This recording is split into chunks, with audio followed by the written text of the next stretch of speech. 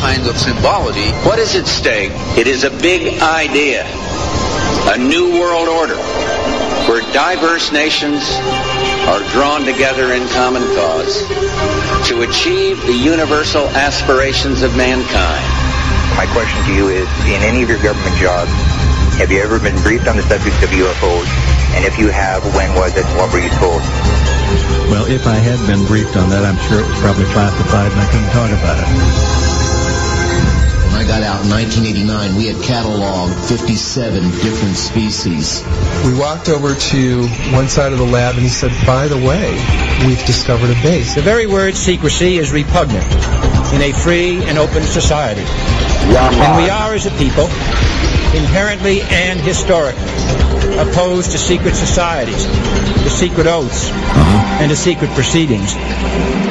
Skywatchers Radio. Greetings and salutations, fellow Skywatchers from all corners of the globe, no matter where you're listening from, no dark matter where you're listening from. Welcome to Skywatchers Radio. This is that show, and then on this lovely evening, thank you for joining us on this beautiful November 11th or 12th, depending on where you might be tonight.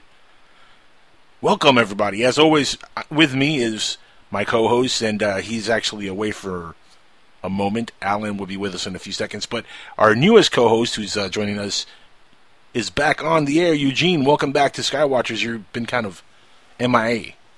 Oh, I'm back, ready to go. All right, that's exciting, indeed.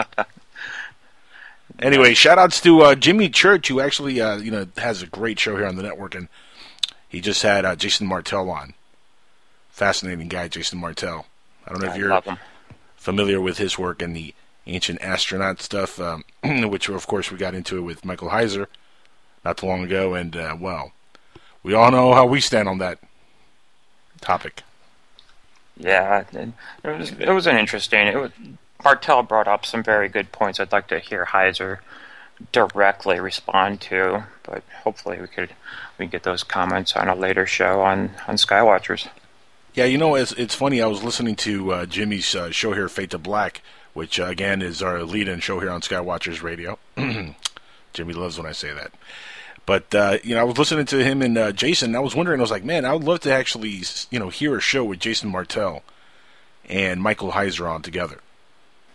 Yeah, I think it would be very good. I think they would be respectful to one another, and I think a lot of the things that our community finds somewhat wishy-washy could be ironed out between the two of them.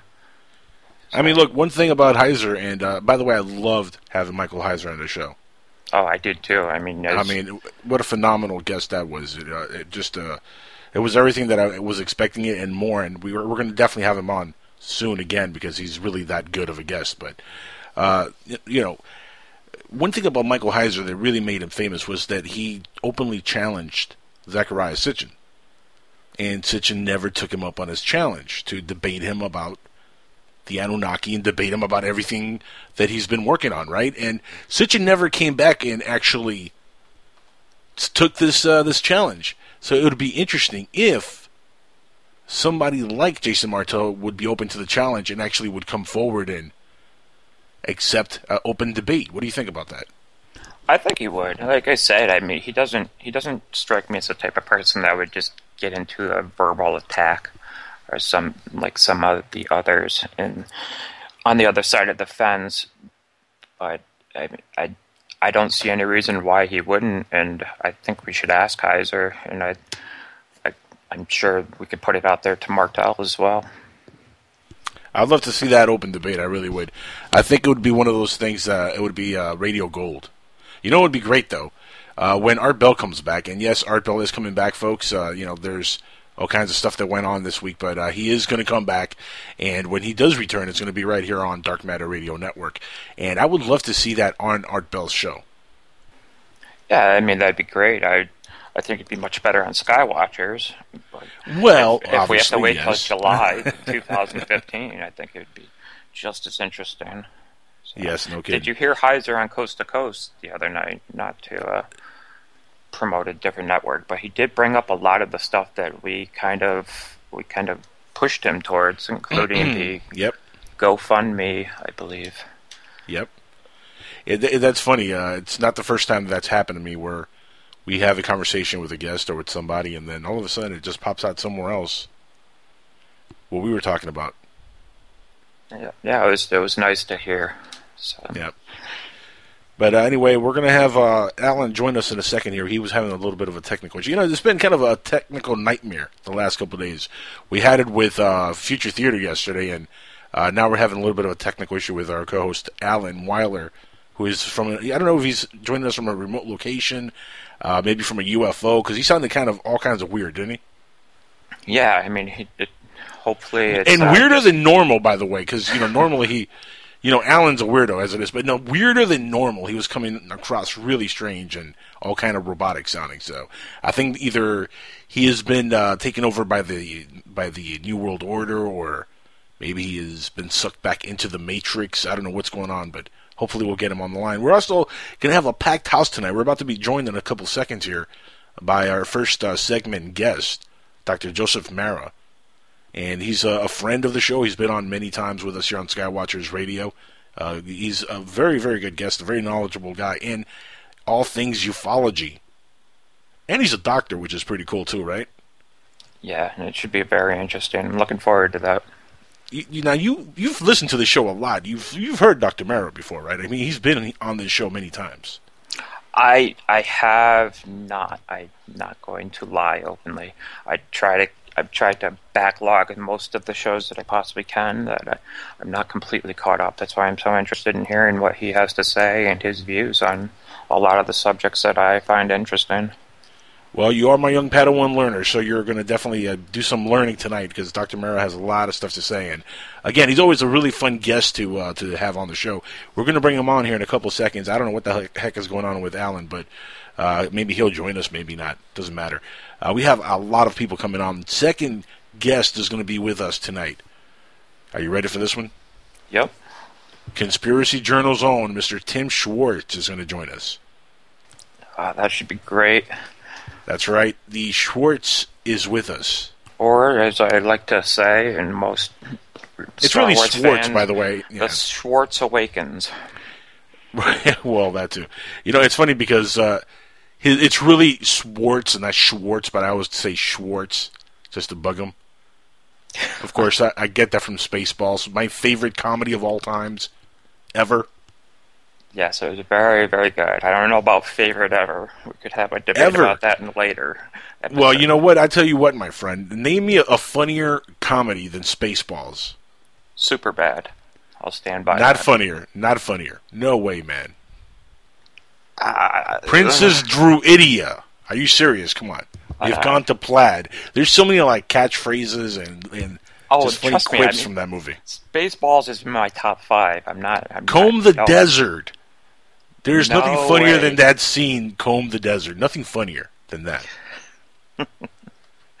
I don't know. I still think Superbad takes it for me. I would never fault anybody putting Spaceballs number 1. So don't get me wrong. Superbad is a very funny movie. I'm a big fan of The Hill, Jonah Hill, and Michael Cera. Even though they're getting a little bit of annoying. Well, at least Jonah Hill's getting a little annoying. Yeah, he's a little too pretentious lately. I don't know if it's just the roles he's been taking lately, or I don't know if he's a little too high on himself. But yeah, or on other things. Yeah, probably. Well, yeah, most likely he's in Hollywood, so who knows how many things he's high on. But joining us on the next segment, which is our last segment of the show tonight, and he's going to be on for the last full hour. Chris Brown is going to be on with us. No, calm down. Calm down. Not the R&B singer. Not the guy who beat up Rihanna. No. Our good friend Christopher Brown, who's going to be talking ufology with us. Of course, he is a person who's had his own UFO experience. And it's he's made the rounds. He's been on the show before. I know you know Chris Brown's story, man. I do. I'm looking forward to him explaining more details about his experience. I have a couple. Yeah, I'm going to put young Eugene on the spot here. Tell me a snippet of what Chris Brown is famous for. All right, you caught me. I didn't know. So you caught me red-handed. So why don't you explain real quick what his experience was? Well, see, he had a vision, or he visualized, or he had some kind of hallucination, or he had an abduction case. We really don't know. All we know is that he saw a orb. It was in the woods. He might have missing time. There might be an abduction. We really don't know. I mean, there's very little that he really knows other than the fact that his son was there. He was there. They saw an orb. I still say people who see orbs in the woods most likely get abducted.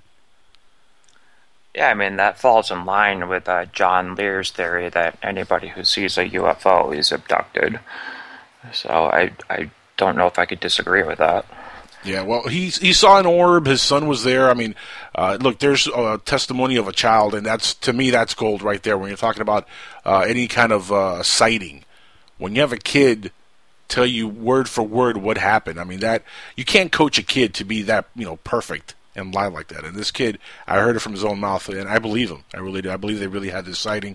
And you know what? Chris is a really fascinating dude. He really he's fun to talk to. He's very knowledgeable in ufology and always fun to have on the show. And he's going to be on with us more and more since now he's got a really nifty headset and he sounds great on Skype. Oh, good. I love the orb phenomenon. I find it very, very fascinating. So it should be very interesting. I'm looking forward to it. I still one day think that he's going to come back to me and say, you know what, Angel, I saw my psychiatrist and I think I was abducted. Even though he doesn't believe he was. But I think, here's the thing again. I say anybody who had that kind of experience and it's lasted this long in his mind that he has to, do as much publicity stuff, to get this word out there. If it's become this big of a thing in his life, there must be a deeper thing that happened to him than just a sighting. Yeah, I mean, if he comes to the conclusion by himself that he got abducted and it's not, I don't want to say coached by regression, but I find some of that hard to take when, they remember it through regression therapy, and it's through the stories I've read, some of it seems a little shady to me, so... Welcome to ufology, young Padawan. Yes, I'm learning day by day. Oh, boy. You're going to learn a lot on this show, let me tell you. So, we're going to have a packed house. Joseph Mara is going to be on again, Tim Schwartz, and, once again, Mr. Chris Brown will be on Skywatchers Radio tonight. In fact, what we're going to do now, we're going to go on a quick commercial break. I know it's a little early for that, but we're going to come back in about 2 minutes. It's going to be really quick, maybe 1 minute. We'll make it real quick. And we'll come back with Mr. Joseph Mara, who's going to join us for the first 30 minutes of the show, and we're going to talk about a couple different things in the news, and I want to get his input as well as we go over some stuff. Plus, open lines tonight, guys, if you want to call in. 786-245-8127. Call-in number, open lines all night. Any questions you want to ask Joseph, myself, Eugene over here, and if we get Alan back on the line, you could ask him anything also. Please call in. Would love to hear from you. So open lines all night. Skywatchers Radio. This is Dark Matter Radio Network and PSN. We'll be right back.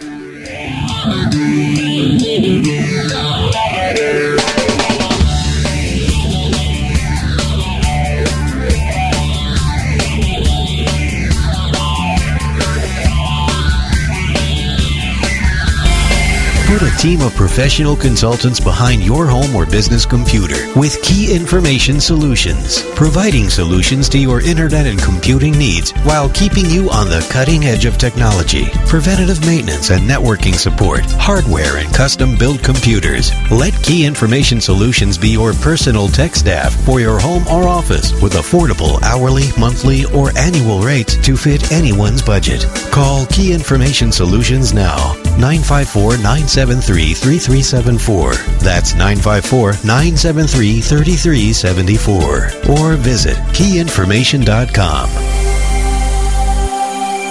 Remember, Future Theater could be heard every Monday. Between science and ignorance, there is filler. Thank you, random British guy. I am Wes Forsyth, the host of Paranormal Filler, my weekly radio show where I explore many areas of the paranormal while trying to keep a balance between believer and skeptic. No topic is off limits, no viewpoint is silenced. Paranormal Filler on the Dark Matter Radio Network. Wednesdays at 7 p.m. Eastern, 4 p.m. Pacific.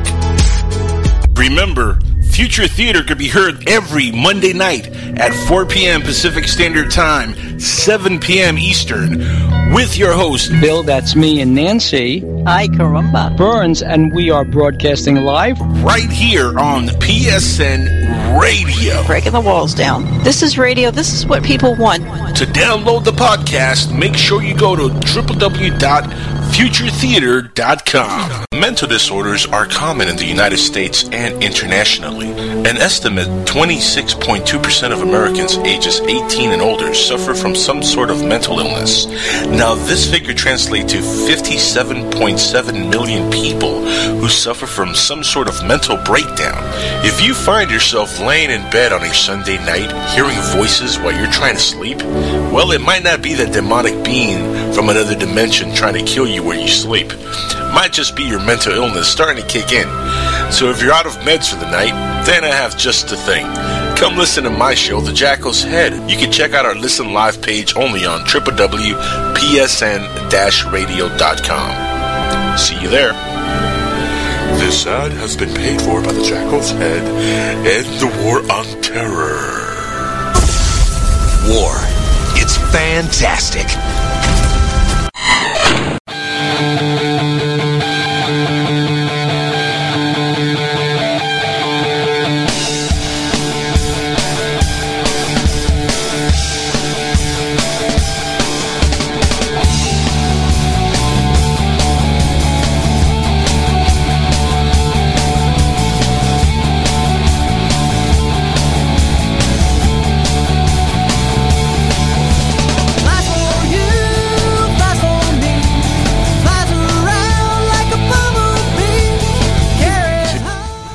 Alright everybody, we're back on Skywatchers Radio, joined now by Joseph Mara, who's been on with us plenty of times. He needs no introduction on this show. He's a good friend of the show. We love having him on, and he's going to join us for the first segment of the show tonight and talk some news and, of course, about what's going on with him.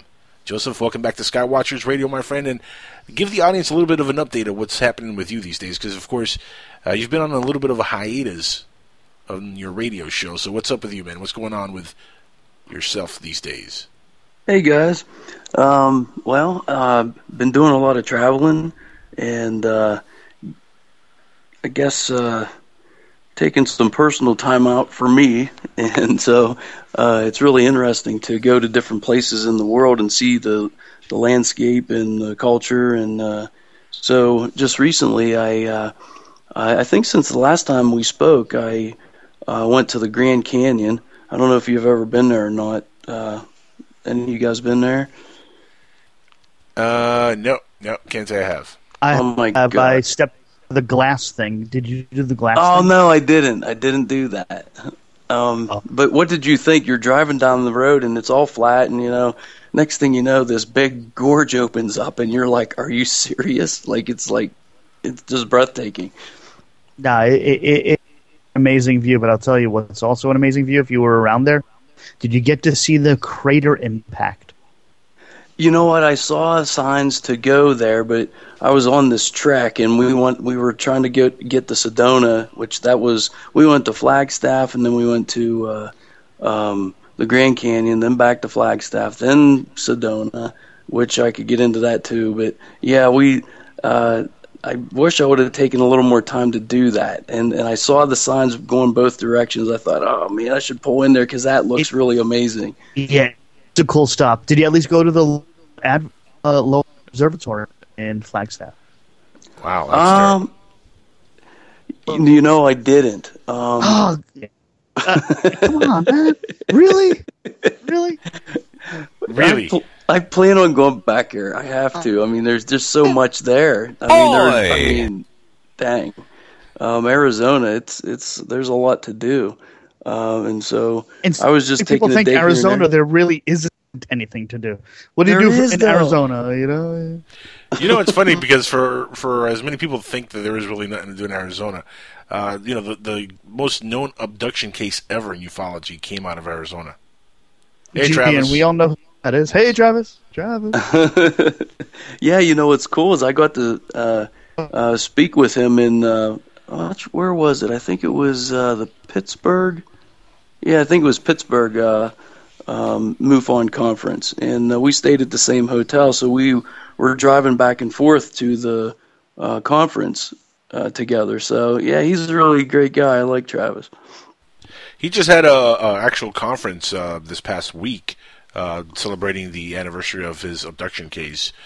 These Skyfire. I don't know if we want to call it celebrating.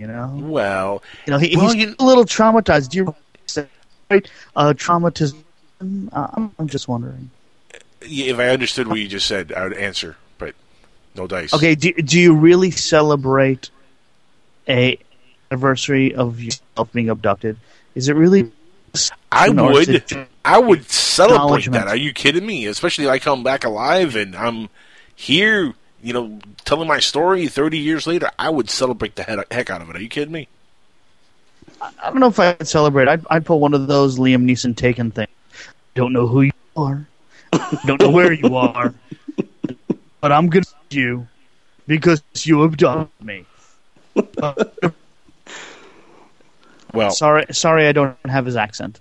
No, and you also have very bad sound tonight. Jeez, man, you're breaking up again.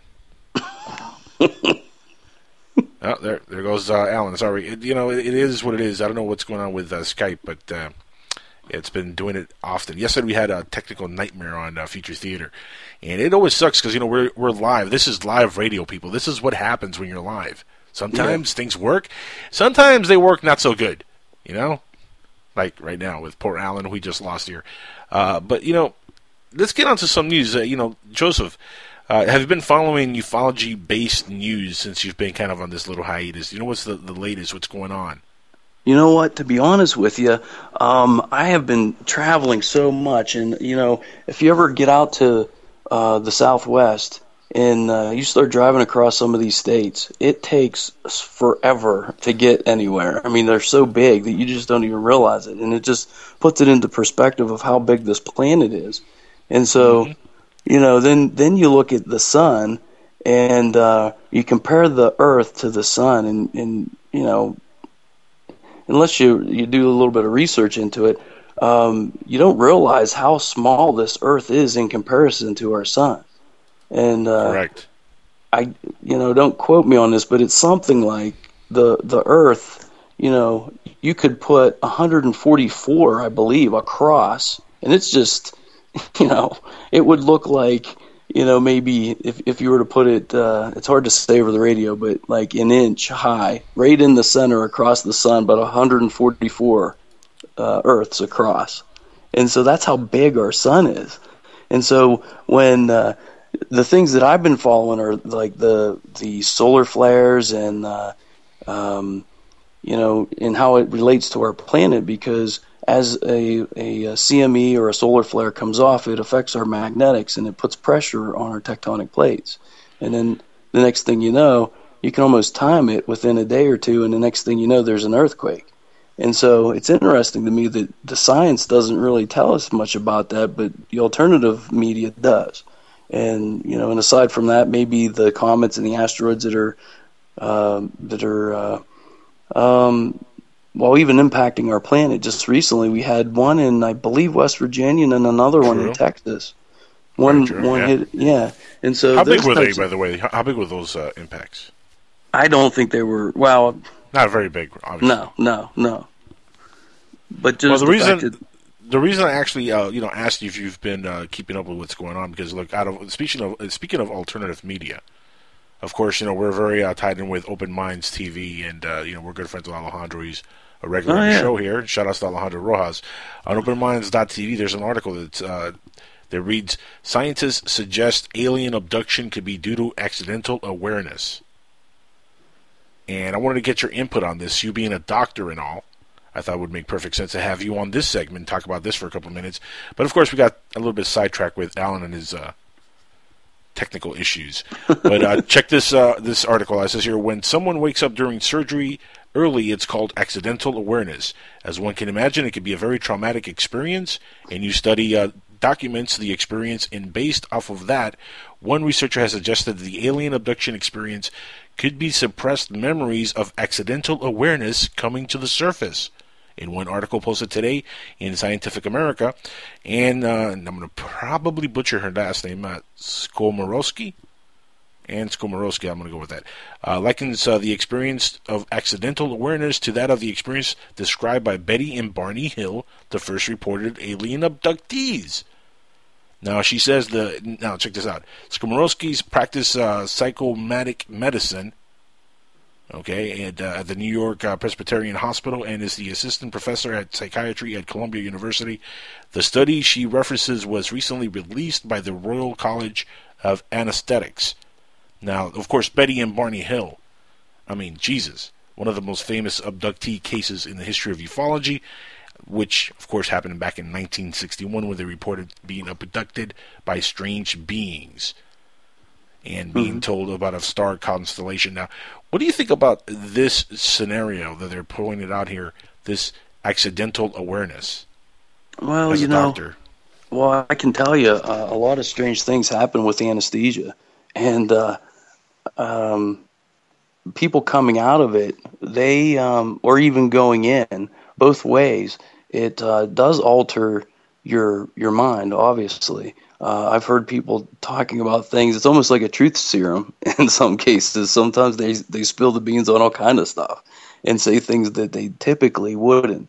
And so, but to explain, I could maybe say that maybe it would explain some of the fear, but not to give a whole story.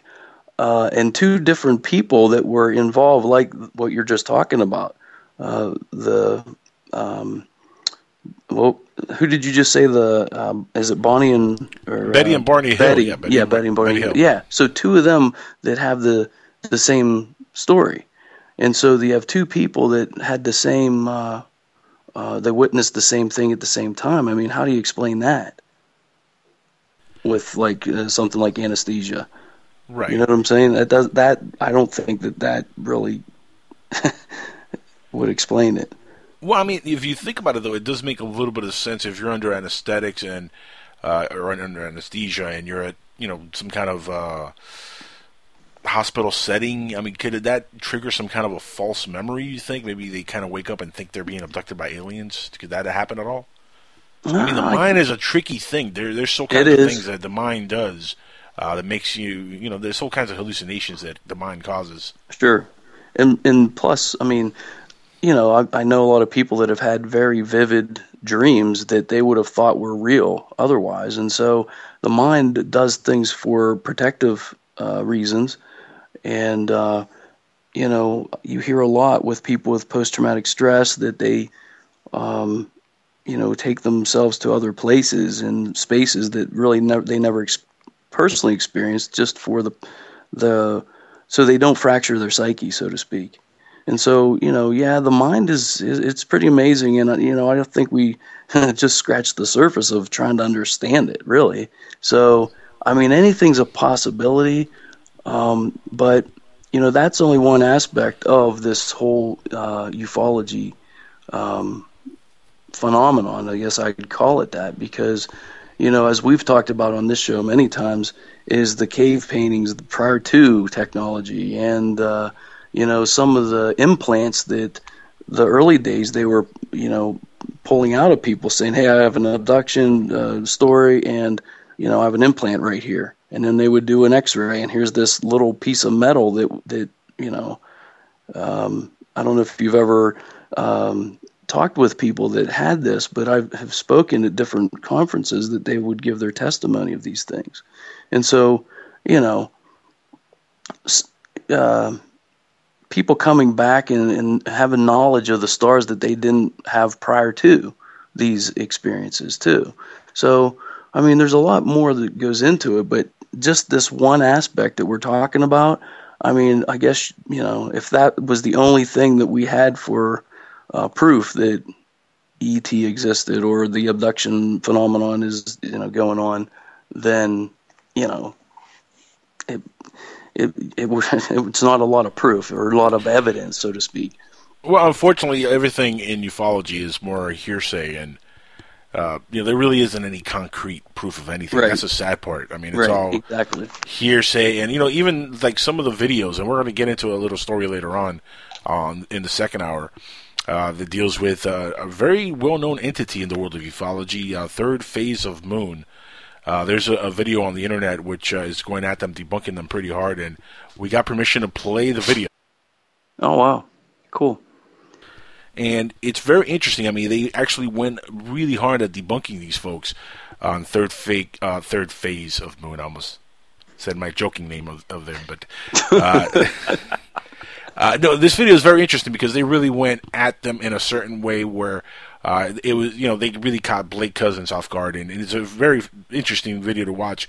And here's the thing, that's another aspect that we have to look into. There's a lot of hokey and fake stuff in ufology, definitely. Unfortunately.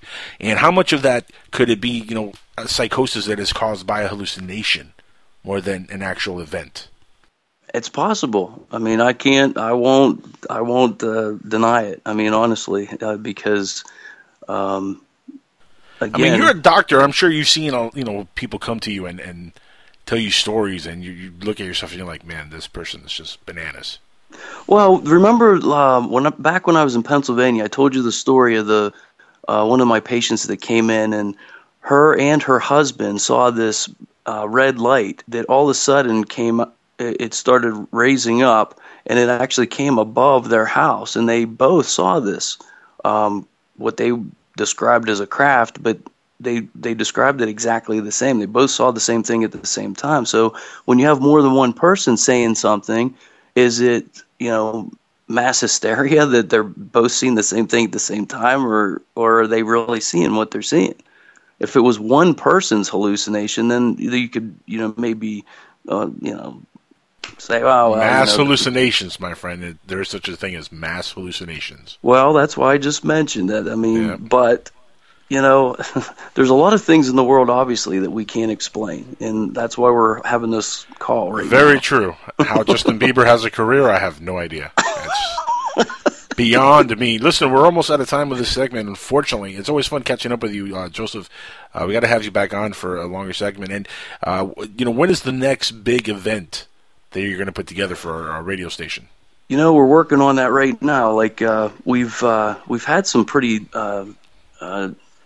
seismic size events, man. Yeah, and for those who haven't heard those shows, I mean, you have them in the archive there. So I'd recommend going back. And these are different people from different walks of life and different parts of the world that are giving their testimony of abductions, as we're talking about tonight, and different, how it connects with the spirituality and people meditating and the psychic part of it, and the intuition and things like that. I mean, it's not just the physical sightings, which I've had, and I have it on video, but while you're in the moment, you just there's just something to be said about being in that present moment and just feeling this love vibration is the best way I can say it. So, but yeah, we're working on it, and I'll be in touch with you. It's really difficult to get these big name guys all on the same call at the same time and then pin down a date and just put it out there, because I don't want to disappoint the listeners and say,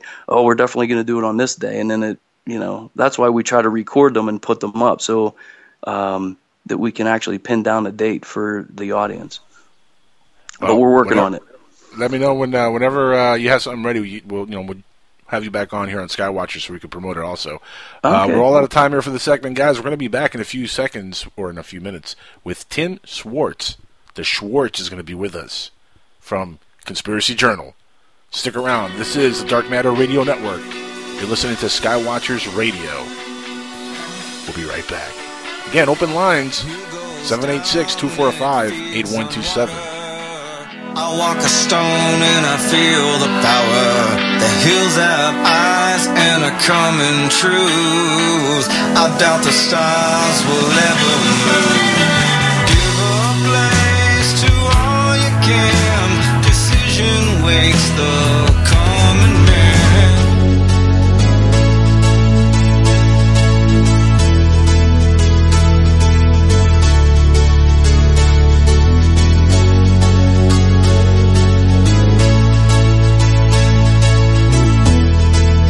Between science and ignorance there is filler. Thank you, random British guy. I am Wes Forsyth, the host of Paranormal Filler. Paranormal Filler is my weekly radio show where I explore many areas of the paranormal while trying to keep a balance between believer and skeptic. No topic is off limits, no viewpoint is silenced. Paranormal Filler on the Dark Matter Radio Network. Wednesdays at 7 p.m. Eastern, 4 p.m. Pacific.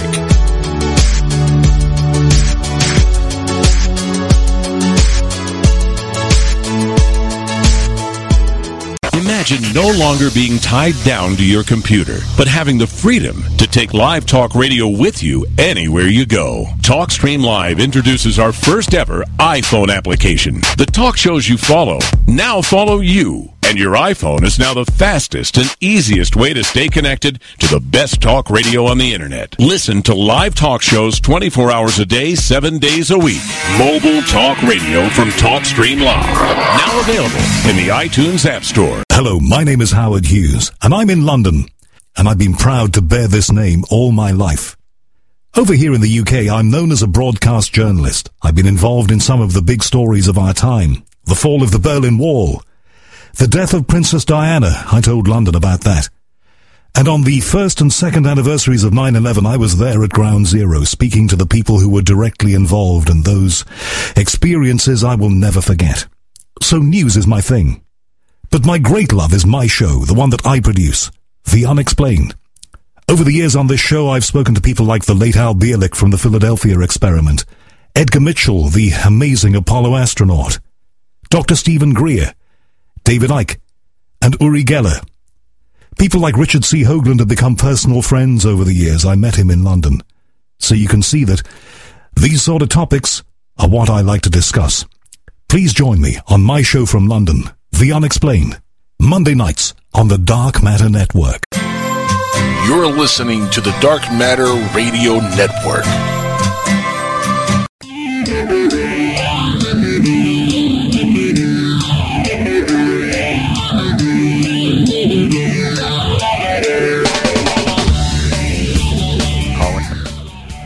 All right, everybody, welcome back to Skywatchers Radio, and now joining us on the show, Conspiracy Journal's own Mr. Tim Schwartz, or as I like to call him, Mr. Tim Schwartz. The Schwartz is with us. Welcome, Tim, back to the show. It's been a while since you've been on with us, man. Where have you been? May the Schwartz be with you, of course. Where have I been? I've been asleep. Where have you been hiding? On the outer edge? Yes, very good, very good. Yes, I like that. You saw what I did there, didn't you? That's right. I have been on the outer edge, and at this time of night, more than likely sleeping. Yes. So, what's new in Conspiracy Journal land? Give us an insight of what's the latest with you in Conspiracy Journal, my friend.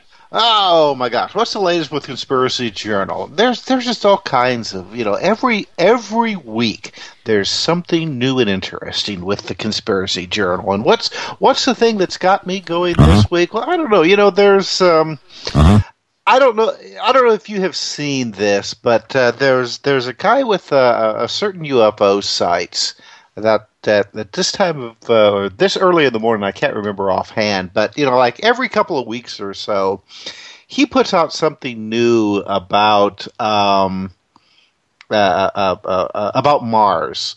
Something that one of the rovers has taken a picture of. Is it this Inyo something Mateo guy or something like that? Well, it could be. Yeah. Okay, I think I might know who you're talking about. Continue.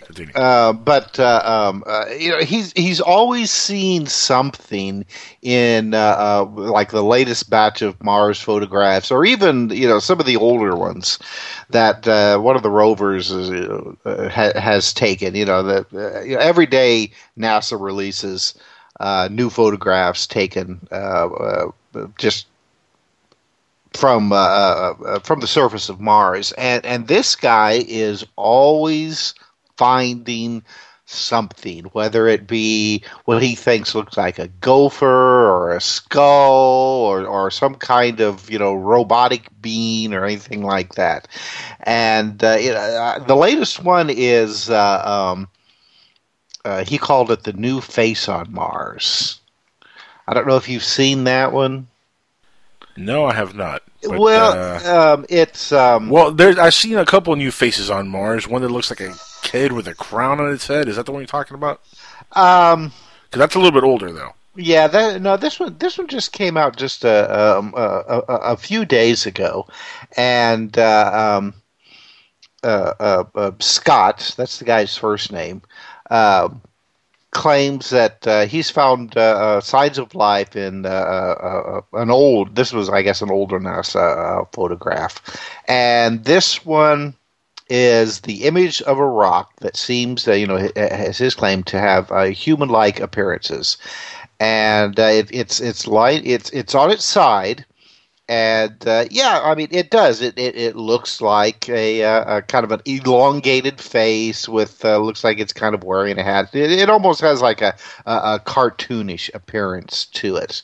And I'm always fascinated by some of these photographs that have been taken by these Mars rovers of things on Mars, especially the one craft that's in orbit around Mars that is able to take like these panorama shots. And there's been things that look like trees, like not just like one or two trees, but like vast forest and these other things. I don't know how you would describe them. They almost look like coral. The formations that were taken, I think they're around the North Polar regions of Mars. They're just really, really bizarre looking. And I think it was Arthur C. Clarke, before he passed away. He made the comment that that whatever these things were, these huge, almost banta tree-like things that were taken. To him, he said that could really point to life on Mars. And of course, NASA always has some kind of explanation for these that doesn't involve life. NASA really bends over backwards to come up with explanations that doesn't involve life. You've heard of Occam's razor. Right. The simplest explanation is probably the most likely. And NASA goes completely in the opposite direction. Rather than saying, these things do look like trees. No. Instead they're like, well, this is like, some kind of frozen explosion of carbon dioxide that when it hits the atmosphere of Mars freezes and makes, I'm not exactly sure that's exactly what they said, but it's every other thing except the possibility of life. But what the point I was making before I just started rambling in this insane fashion. Completely, yeah. I hear the crickets in the background. No, you're actually, but you're making perfect sense. NASA is, they do play this game, and look, they have to if they're going to keep the secret going, the lie going. So they have to play that game. Right. But the point I was trying to make is that some of these people who are seeing just all kinds of weird shapes in these rocks and then are putting out news releases, they're not helping the process. Well, yeah, but how much of this is realistically something there, or how much of this is what's the condition called pareidolia? Yes, exactly. Pareidolia. Yeah, How much of that could that just be that pareidolia? You know, I mean, seriously, look, I've seen objects that look like a face on Earth. Mm-hmm. You know, I see clouds that look like things all the time. Doesn't mean there's people in the sky looking at me when I see a shape that looks like a face in the clouds. You know what I mean? Exactly. People see things when they're not there because they want to see things when they're. You know, we all want to believe, and we all do believe. Apparently, that's why more and more people are doing these kind of things because we all believe that there's life out there, and we all want to make it. You know, it's almost like we're trying to will it to exist. Yes, thank you, and that's the point that I am making. You know, I mean, I'm not going to go and say that this guy should just give it up, that he's nuts. You know that. But he should just give it up because he's nuts. I think he should be maybe a little bit more show a little bit more discretion. I think, you know, before he. Just, you know, every little rock that has, you know, like a human-like face or something like that, or, you know, on it, you know, I think he should maybe take a little bit more time to judge before he releases, you know, anything about this stuff. You know, because it doesn't help the situation. No, it does not. But you know, it is amazing though, Tim, how many different objects on Mars do resemble faces, different creatures. That is a little bit bizarre. So look, you know, this all started back when, of course, that famous picture of Sidonia came out with the face on Mars. Right. That was like that was the springboard to people looking at Mars and looking for signs of faces and signs of intelligent life. And really, for a long time, a lot of people held on to that as being an authentic proof of some kind of a Martian civilization. And of course, NASA later on took pictures and kind of, you know, disproves that there was anything there. But did they really? No, I say no. They were Right, much that's the question. less resolution. I contend. Well, there's that, but you know, it's funny because there's been other pictures in that area, and really, it doesn't look like there's anything there. But here's another thing, and we got to keep this into perspective. Maybe there was something there, and NASA already blew it up. What? You're not the first one who has said that. Hope based most of his research on that very fact. Yeah. Yeah. And I don't put it past NASA. I don't put it past our own government. You know, there was something there. We went. Because here's the thing. I believe with my entire soul that man has already been on Mars at some point. Okay? We've landed on Mars with men. And we've already started looking around, doing some stuff. It's just, you know, that's black budget projects, man. They don't tell us about those things. According to many reports, we were going there in the 60s. And I believe it. There's that famous video, and I know a lot of people seen it. You can YouTube it. A very famous video of a landing on Mars that took place sometime, I believe, in the 60s. And it looks pretty authentic. I mean, it looks pretty good. Supposedly that video ran in the British pseudo-documentary, what was it, Alternative 3. Yes. It ran at the very end, very end of the program. And I'll tell you something, boy, I mean, they if that's a fake video, they did a good job with it. But then again, you know, how would a little production company in Great Britain in the late 1970s manage to get a hold of this film when nobody else had ever heard of it or you know, even considered such a possibility? You know, I mean, I'm not saying that I don't think that there's a good possibility that there are secret bases on the moon and Mars. Mm-hmm. You know, I'm just saying, you know, how did this little production company get a hold of this when nobody else had been able to beforehand? Maybe Ray Santilli, the alien autopsy guy, has something to do with it. You know, he buys and sells videos all the time. You know, right, but it's funny though.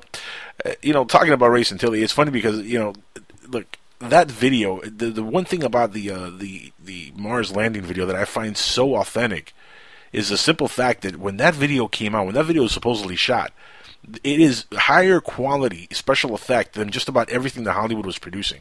Mm-hmm. Right. And I mean, you can look at Doctor Who, for example, which, you know, has aliens and space and all that kind of junk. Nothing on Doctor Who could match that little video. Right. So if you're talking about, I mean, they didn't have the budget like the Alien Autopsy. Obviously, that had a nice budget. But, you know, if you're talking about some amateurs putting that together, why wasn't these people working for the BBC or something like that on Doctor Who? You know what I mean? So yeah. I don't know. I mean, it's like I said before. Well, of course, there are some people out there who say that yes, not only are there secret bases on Mars, but we're getting there through teleportation and time travel and all that. And slow your roll, Tim Schwartz. Hold on. I'm still not sold on teleportation, and I have my own reasons why I would never allow myself to be teleported. Thank you very much. Mm-hmm. You know my reasoning, right? You know the reason. Well, what talking about like maybe the Star Trek version of teleportation, where you're taken apart piece by piece and then reassembled. Every single molecule, man, is pulled apart and then it's slingshotted somewhere else into the abyss of space. Here's my problem with this theory of teleportation: you're essentially killing yourself and then bringing yourself back to life on the other side. What happens to the soul? If there is such a thing? Right. I don't know. I mean, because essentially it's a clone of you on the other side. It's not the real original you. So if you believe in a soul, then more than likely that's not you that's been reassembled on the other side. I mean, if you think about some of the crazy episodes that the first version of Star Trek had. Like what was it, like the interdimensional one where you had evil Spock with the goatee and all that. So every time that they would teleport and be reassembled, you're not dealing with the original, people, the original souls of them. So they're all evil. The entire first run of Star Trek, you're dealing with evil, demonic, soulless people. I always find it interesting and funny that the way they make Spock look evil is by giving him a goatee. Well, sure. That is facial hair makes you evil. That is how you show that somebody is evil. You get from clean shaven to evil. I must be an evil bastard. I got a full blown beard, man. Let me tell you. Yeah. Well, okay. Well, no, and it's not just it's not just a beard. You have to give them some interesting lighting. Where you have like the key light just a little bit lower than say the nose, so that it shoots up at you. That always gives you that's evil. That makes you look. That's what I got. That's what I'm going with right now. Right. But anyway, what I was saying, beforehand is that, Mars, interesting place, more than likely that there is more going on there than we are being told. But I think that everyone out there should look at these photographs that are being released, where someone's saying that, yeah, look, here's an old robot that, or like a statue or something like that. You should look at this stuff with a little bit of discretion. I mean, I'm not saying just instantly, be skeptical or debunk this stuff, but don't just immediately jump on the bandwagon and say, yes, that's an old Martian statue or what have you.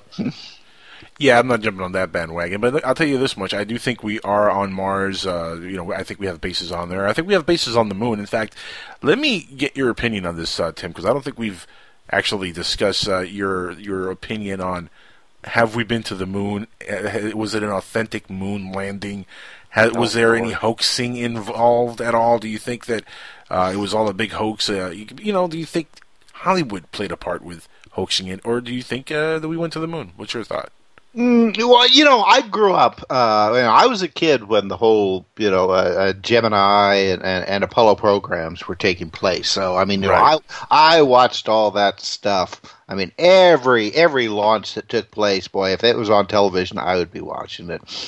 And so, I mean, I'm kind of emotionally involved with it. I mean, I had an intimate relationship with NASA and all that stuff, and to see where NASA is now compared to its heydays is just, I mean, it's just really sad. But I do think that we did land on Mars. I mean, I think that on the moon or on Mars. We definitely landed. We definitely landed on the moon, And I think that we landed on Mars as well. But the Apollo program, yeah, I mean, I think that was real. That we did land on the moon, which is amazing considering the technology that they had available to them in the late 1960s. I heard that, what was it, like the computer system that they had in the Apollo craft and the lunar lander, is about the equivalent of a calculator that we have today. A calculator, and I've heard even a washing machine, So let's go with that for a second, though. I mean, look how you're qualifying that technology, bringing us farther than anybody's ever been since 1972 publicly. Right. I mean, it's the only program in government's history that's stopped or regressed, for that matter, as far as technology goes. I have such a hard time believing that we went there publicly. I believe we've been there privately, and I absolutely believe there's bases up there, and I like you, believe we're on Mars, if not every planet out there. We have some sort of setup. I just find the Apollo missions so hard to take.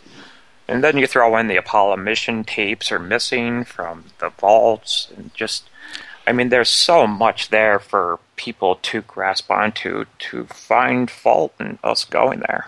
Mm-hmm. Yeah, but you can do that in just about any subject. I mean, sure. That you can find a fault in just about anything, young Padawan learner. The thing, I don't think we ever went there. Well, here's the thing. The thing with the moon, though, and this is what's funny. Look, there is evidence that we have been on the moon. Not only that, when you listen to some of what the astronauts were saying, you could tell they were censored from what they saw. A lot of those guys, not only Edgar Mitchell, but a lot of these guys were censored from what they actually were, what they saw and what they were able to speak about. And, to me, the fact that a lot of these guys came back sort of traumatized tells you a lot.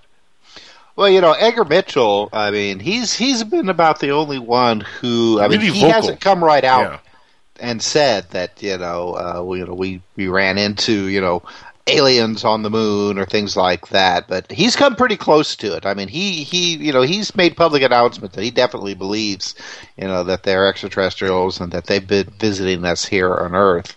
And but you have to remember that a lot of the not a lot of them, all the old astronauts, I mean, they were in the military, but they were all Air Force, and when they took their gosh, what's the term of it? Vow of silence, or whatever it is that the military makes these guys take. That they're going to stick with that till they die. I mean, they're not even going to talk about it with their wives or children or anything like that.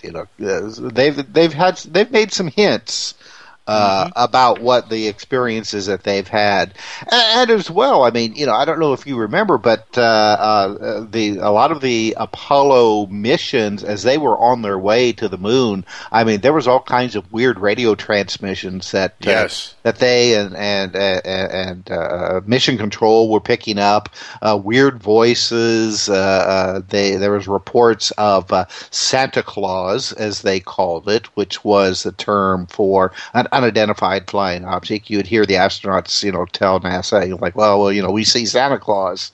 So, I mean, it seems readily apparent that something was observing the Apollo missions right to the surface of the moon, and very possibly the astronauts had some kind of unusual experiences as they were walking around and driving around, as the early missions had it.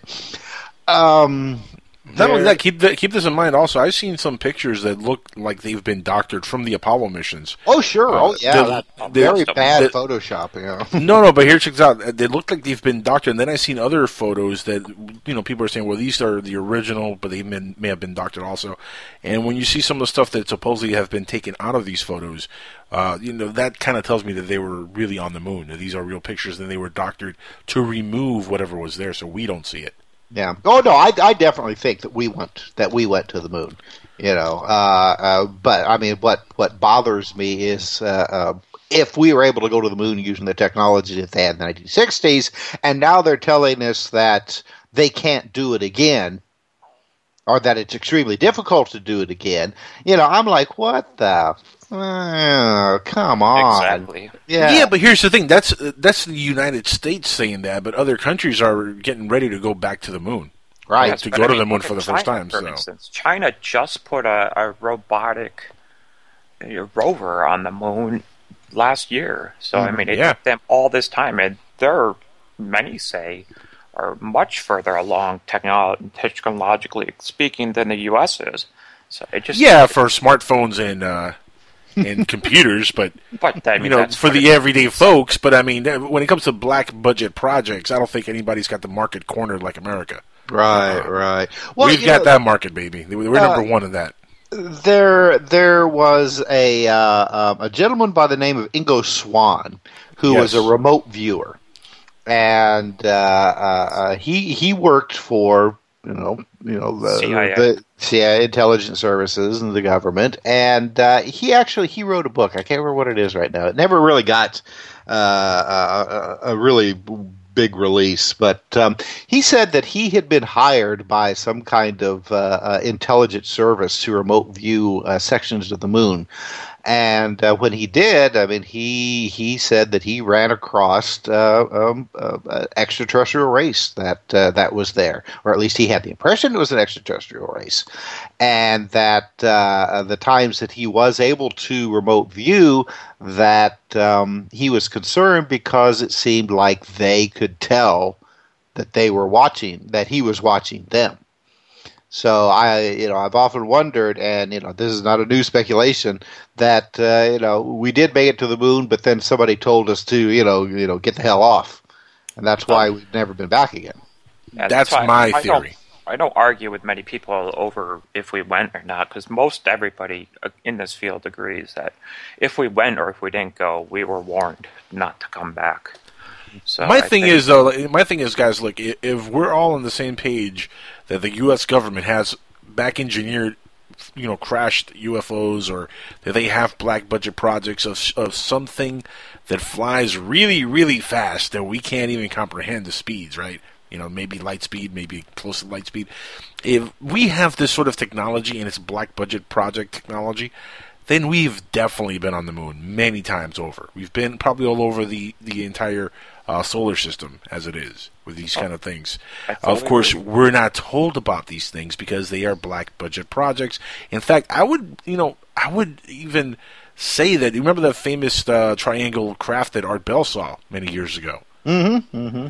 I would not be surprised if that was a government black budget project. A lot of people in that time period were seeing the same exact triangle UFO out in that same area. So it does not shock me at all to hear one day that, this is actually one of ours, and we've been having this since the 70s. Look at the stealth bomber, for crying out loud. That thing was mistaken for years to be a UFO. Mm-hmm. But the difference is, the stealth bomber, when you see it flying around, you can't mistake that. That is a jet technology. Well, now, but remember when that first started when they first started the test flights, man, people were confused. They didn't know what the heck was going on. Right. Yeah. I mean, people thought that was a legit UFO. I remember when I was a little kid in the 80s, I lived in California. And I remember people really going bananas every time one of those things was flying around, thinking it was an alien spaceship of some sort.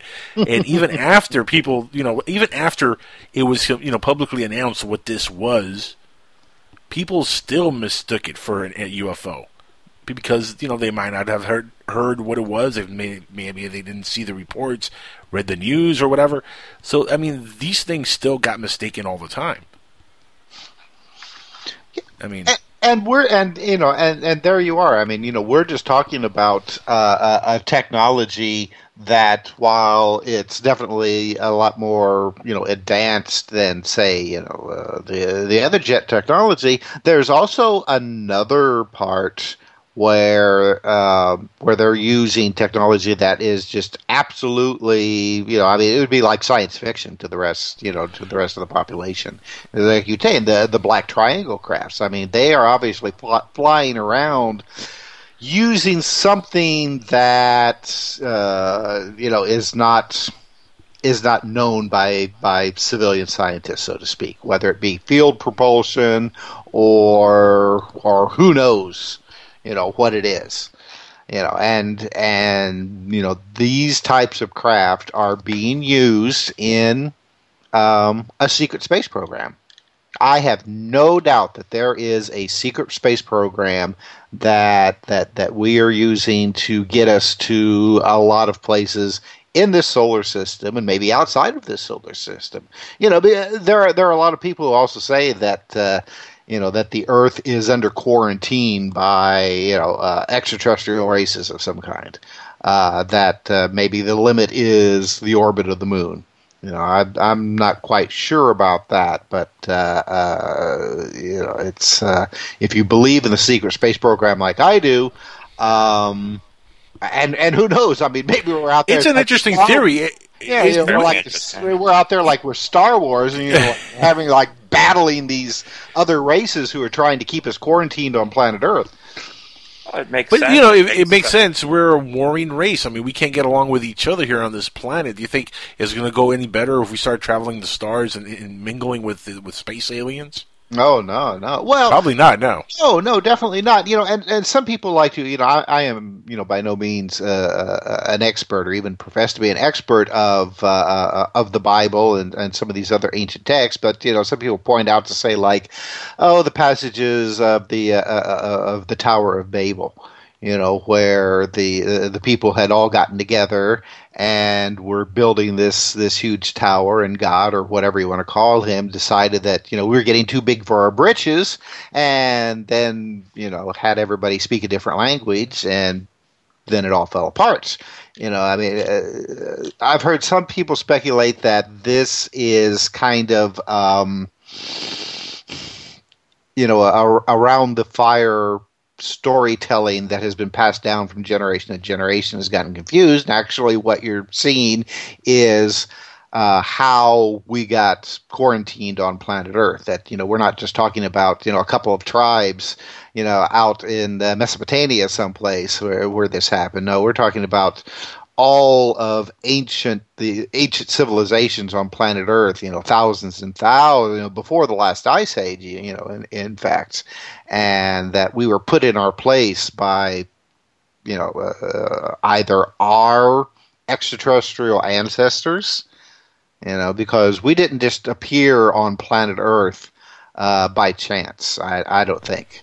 No, I think we are a genetically engineered race, and because who knows, because we're maybe we're the redheaded bastard child of the galaxy. We've been put on this planet and told stay.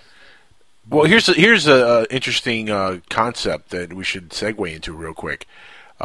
Scientology. This kind of digs a little bit into what they believe with Xenu bringing life to Earth when there was nothing but Neanderthal man running around, monkey man, and he brought a bunch of beings who were outcasts, criminals, bad guys, and he dumped them on Earth, dumped their bodies in a volcano? Volcano, yes. Yeah, and then in his UFO, which was, ironically enough, equipped with a soul-catching device. Very cool. And where have we need to get one of those before, Yeah, South Park. But anyway, so this soul-catching device picks up all the souls out of this volcano and then spreads it all over the Earth, and that's who we are. If that's the case, it's pretty funny. We're kind of so. In other words, the planet Earth is kind of like the Australia of the galaxy. Yeah, kind of. We're the outback of the universe. Right. That's right. Well, I mean, don't forget when Australia was populated by convicts from Great Britain, mostly.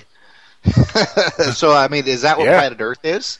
Pretty much. I think what L. Ron Hubbard was doing when he was creating Scientology, he was like, there's a story there, and I think I'm going to copy it. And plagiarism, he never got hit with plagiarism. No, Scientology would never do that. Never. They're a legitimate religion. Yeah, no kidding. Very legit. Have you ever been approached by a Scientologist and asked to join the church? Oh yeah. No kidding, really? Yeah. I'll tell. Do tell, please. How did that go? Oh, well, I mean, I have trouble with the mainstream religions, and so I mean, you have something like. Can you imagine that one? Yeah. I'm just like, oh, yeah, because I mean, I piss off a lot of people because I think that all of the mainstream, religions are basically just bullshit, Excuse me, I shouldn't say that. No, none of this. No, what's wrong with you, Mr. Schwartz? Yeah. Well, I can't remember. Is this? It's bollocks. That's what it is. That's right. It's bollocks. No, but I agree with you. Look, to me, I'm atheist, and it's funny because I had Michael Heiser on the show here, and we had kind of like a nice little powwow, and it was, I think, the first time an atheist and a religious person had agreements on things. But I'm an atheist, but I am open-minded to possibilities of other dimensions, other beings, perhaps maybe even some kind of deity or some sort. I just don't think religion has a grasp on reality at all. Exactly. Well, see, I'm not an atheist, but you're close. Well, no. I mean, I do. I believe in some kind of creative force, in the universe. But as for man created religions, I mean, I don't have any room for those. I mean, those boats don't float in my ocean, my friend. No. I mean, when you're talking about, like, say, the three major religions on the planet, Christianity, Islam, and Judaism, these are religions where people are worshiping a book, basically, rather than a deity. They may say that they're worshiping a deity, but everything that they believe in comes from a book, and they worship the book rather than the supposed, deity that the books are based on. And the books come from man. So basically, they're just self-worshiping. And loath to admit it. They're not going to admit that. And you know what the funniest thing is? They all really are just a derivative of the pagan religion. Oh, sure, of course. Every single one of them, and it's funny because they, as much at war as all these religions are with each other, they really just are all copying the same pagan religions of yesteryears of the past. Mm-hmm. Mm-hmm. Now, a lot of the early writings that are included in these books, and others as well, are very interesting because, I mean, I think that it shows some kind of contact with beings or what have you that are not of this planet. Whether they come from other planets in the galaxy, whether or not they're I'll put these in quotes, paranormal in nature, which, I use the word paranormal because we just don't have the words in our vocabulary to describe what these other intelligences, what their sources may be. We really know so little about our reality, our universe. I definitely believe that there are intelligences that are probably native to planet Earth, but then see, that's being simplistic as well. They are native to our reality, but exist in a different realm, so to speak. Dimension, vibration, yeah. But see, those are kind of just simplistic words for something that we don't understand. But see, but they're not just associated, say, with planet Earth or planet Mars, right? They're everywhere because everywhere is here and here is everywhere. I don't know if I'm making myself, if that makes a lot of sense. But whatever realm that these things exist on, anywhere that you would go in the physical universe, they would be there as well, because there's no space-time in that realm like there is here. So, I mean, if you would have an experience with one of these beings or intelligence or what have you on planet Earth, you could go to Mars and they could be there as well, without You know, it's funny because I've heard other people talk about life on Mars being very, very active right now, and I'm like, well, where is it? Because I see a lot of photos and I see nothing but rocks, man. And they're like, no, you're not going to see it because it's on a different vibration, and you can't see them. Right? Yes, I agree. But I don't think that's a little hokey to me. I don't know. I don't think though that it's just Mars or it's just Earth, because you're thinking in a material way. You're thinking. Well, I'm a material girl, and we live in a material world, Tim Schwartz, or material guy. There you go. But look, we live in a third dimension. We live in a third dimension, world, yes. And it's hard for us to understand, what the fourth or fifth dimension is. Heck, we can't even grasp really what a third dimension is. We don't even know why we're in a third dimension. You know what I'm saying? We're still trying to grasp our reality as it is. So to even start to think that, these other dimensions exist, it's really a mind bender.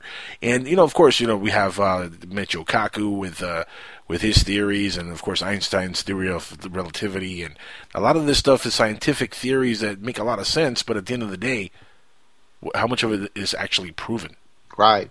Yeah, it's nothing is. Everything really is just theory. Some.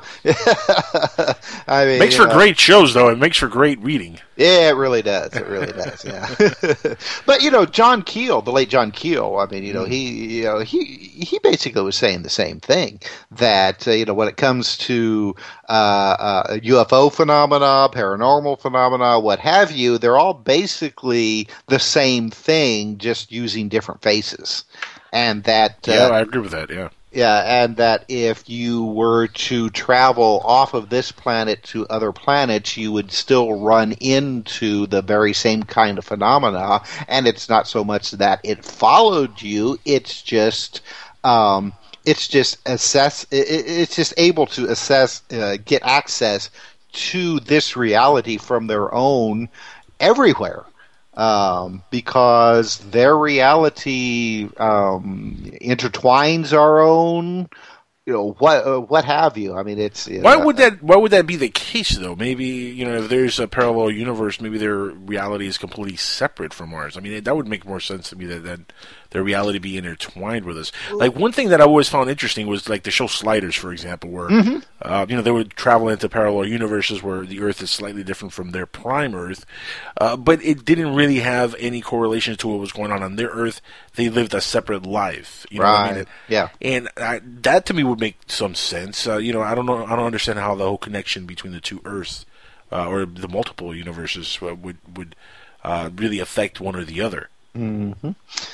Well, I mean, you say like with Sliders. I mean, which is very interesting. Very underrated show, by the way. Oh, very it was. Underrated. I love Sliders. Though the last couple of seasons of it, they just I think they just kind of lost it.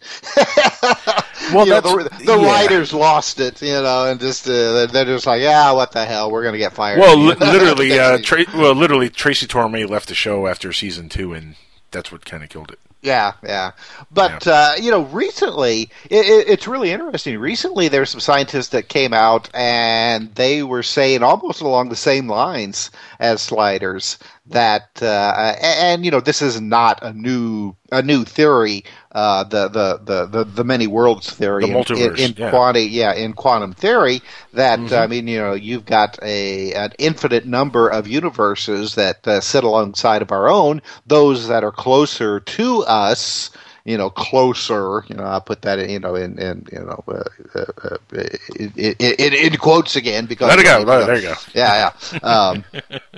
Are more like what is going on here now, and the further away you get, the more the more different it is. And but see, I mean, we're just talking about one. That's just one aspect of our reality. I mean, the universe, our reality, other realities. I mean, I think that there are all kinds of different things going on out there, and I mean. We talk about the multi-world theories. Well, I mean that's just one thing of all the different realities that are going on all around us. I was talking about, we're talking about, like, say, John Keel and his interpretation of, say, like the ultra-terrestrials and, some of these, interdimensional beings. I mean, they may be associated with something that is completely different than, the multi-world theories that we're talking about. Well, yeah, that's a good question right there. What would be the difference between a parallel Earth, parallel universe being, and an interdimensional being? I mean, the word interdimensional leads me to believe that they're obviously in a different dimension, but inward dimension? I mean, what would be the difference? Yeah, who knows? I mean, once again, I mean, these are just words for concepts that our brains really can't wrap themselves around. I mean, I just had a brain fart just thinking about that. Yeah. Well, I mean, think about it. It's along the lines of, say, like a fish, in the water, and somebody, above it sticks their hand into the water, and the fish sees that hand, and it's just like blown away, because here this strange thing just suddenly appears in its reality and then disappears again. That's the way that we are, except, I mean, we're seeing this from possibly, all kinds of different sources. And I mean, just like the fish can't wrap his mind around, what is going on outside of the water, we can't wrap our minds around what's going on outside of our limited view of reality. We try to explain it as much as we can, but we're just using words for concepts that we really can't even think about. We try to think about them, but it's like you said. I mean, most people have trouble thinking about the third dimension. I mean, let's not even talk about, the fourth dimension or time or multi-worlds or maybe, creatures that exist on a slightly different vibrational, rate, either slower or faster than the world we're living in, or maybe things that are maybe a second ahead of us in time or a second behind us in time. But here's the thing: even if they were a second ahead of us in time, in our dimensional state, would we not see them? Maybe just moving a little faster. Nah, they're always ahead of us or behind us.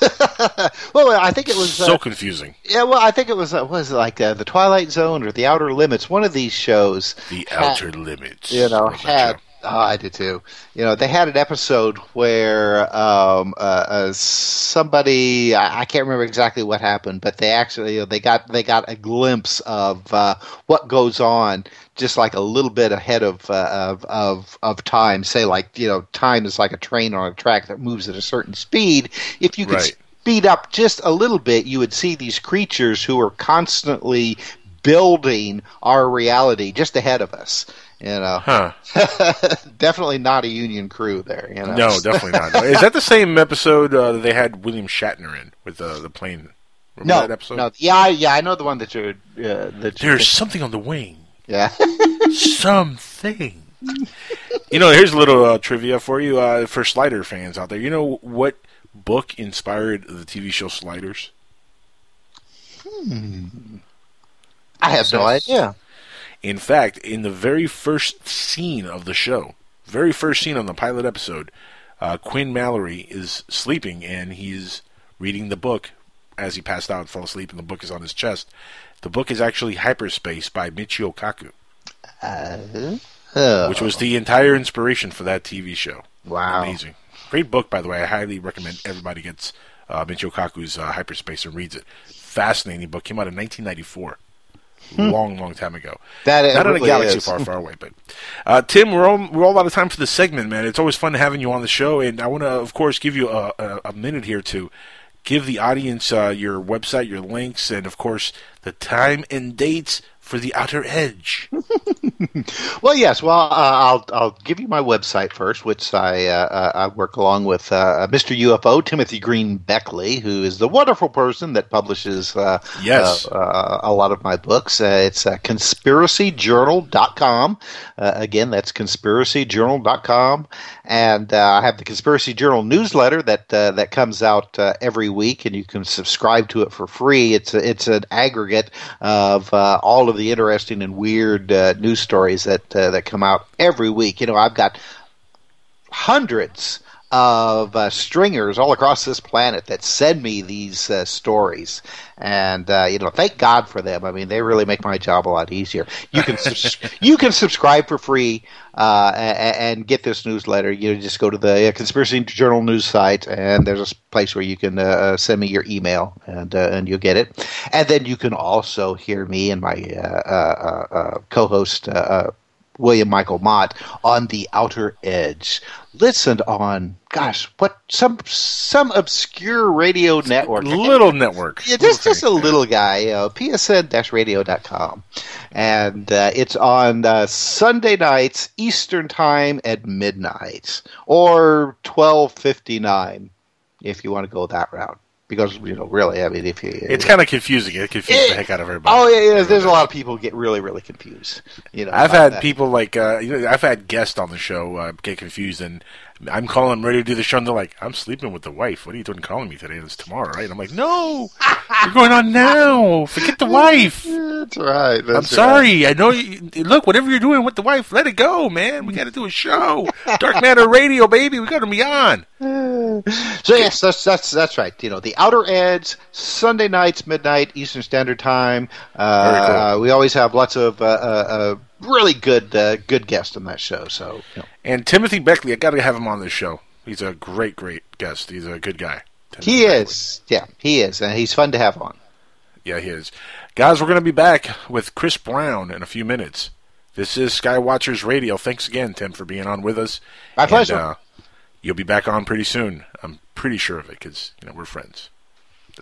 That's the way it works around here. We'll be back, everybody. Skywatchers Radio, Dark Matter Radio Network. Stick around. We got more. Plus, again, open lines, 786-245-8127. Call on in. Packed house.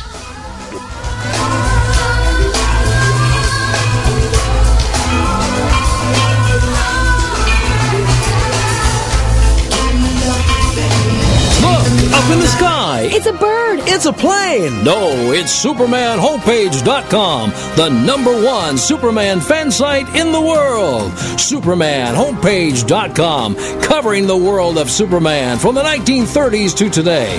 News, reviews, rumors, and reports. SupermanHomepage.com for all your Superman comics, TV shows, movies, cartoons, radio shows, and more. Everything you ever wanted to know about the Man of Steel and more. SupermanHomepage.com. Roswell, UFOs, flying saucers, alien abduction. Are we alone? Information regarding this and many other questions about the unknown are only a click away at www.theufostore.com. The UFOstore.com offers hundreds of DVDs about UFOs, aliens, crop circles, conspiracies, Bigfoot, suppressed science, ancient mysteries. Log on to www.theufostore.com and request a free UFO Store catalog. The UFOstore.com, the largest selection of UFO products on the internet.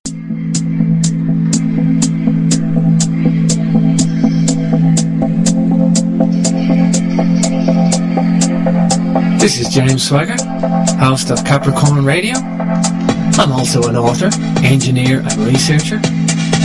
Capricorn Radio covers alternative history, alternative science, philosophy and truth-orientated discussions. We are proud to be on the Dark Matter Radio Network live at 8 p.m. Saturdays, Eastern Standard Time. You can catch extra info on darkmatterradio.net, jamesswagger.com for yours truly, and CapricornMembers.com for the archives. Don't forget, truth is not democratic. Truth is truth.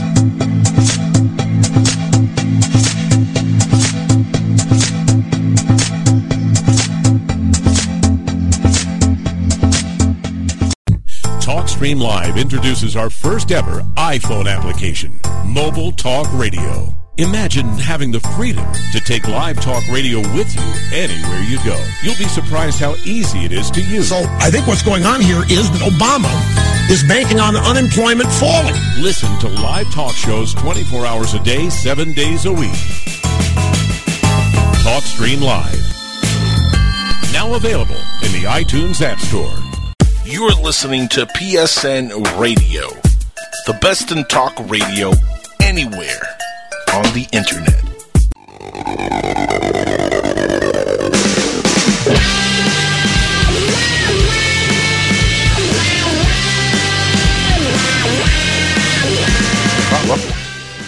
All right, everybody, welcome back to the final segment of Skywatchers Radio right here live on the Dark Matter Radio Network. And, of course, PSN Radio. We are live every week, Tuesday night. Every Tuesday night, 10 p.m. Pacific Standard Time, 1 a.m. Eastern. And, of course, we're going to have open lines every single show. And, of course, we have the open lines so you guys out there listening in can call in and interact with us because we want to make this the most interactive show on the network. And, no, don't play crickets in the background. We want you guys to call in. No more crickets in the background. I want to have you guys call in, so please, 786-245-8127. Call in, interact with us, ask questions. And we have right now Chris Brown on the line, who is a fascinating dude, a good friend, and, of course, somebody who would love to take your calls and answer some of your questions. Chris, how you doing, buddy? Welcome back to Skywatchers Radio. We haven't had you on here, and it's been a little bit of a few months, I guess, a couple of months since last time you've been on here with us. Yeah. What's new with you, bro? Oh, everything's going great. I just here in Oregon and dealing kind of with a little bit of wind issues and kind of crappy weather. And yeah. And but other than that, everything's going great. So I'm just glad to be here on the show. And I know you have some big news you wanted to tell the audience about. Something to do with a certain TV show that you're connected with? What's going on here? Well, I'm not quite sure on that. I don't want to get too much to my head of myself, but I'm right now working with Roger Marsh, and he's going to try to maybe see if he can maybe get me on this next season of Hangar One, and if my encounter connects with a story for the show, then we're working on it. So I don't want to get ahead of myself, and because who knows what's going to happen, but that's where I'm at, and then also when my case happened and MUFON did my case here. They didn't go and they did the report, but they didn't give a case number, and they didn't also file it to the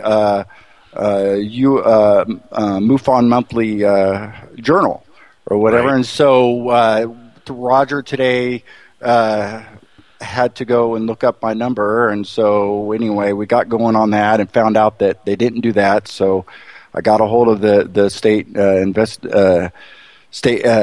MUFON investigator here, and we talked, and he sent all the stuff to him and got that all handled, and says I should be coming out maybe this next month or the beginning of the year. And Very cool. Yeah, and so well, I guess I made it that far without the case number and all that, but. Well, so here I am, over 3 years later now. So finally get a case number. There you go. Mm-hmm. Finally got a case number. Yeah. Very cool. Yeah. That's nice. Mm-hmm. Now let me ask you a question. Sure. Are you ready? Well, I'm as ready as a prepaid call girls, I guess, if you want to say right there, because this is a big thing, and I've really gotten myself out there and because let me tell you something, buddy. Hold on, I've been doing this for 5 years now on radio, and I have never seen a more eager person to get his story out there than you.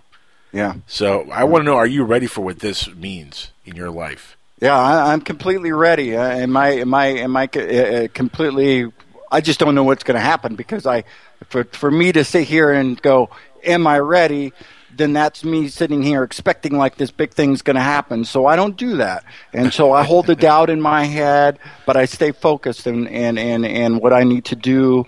I guess what I'm trying to do.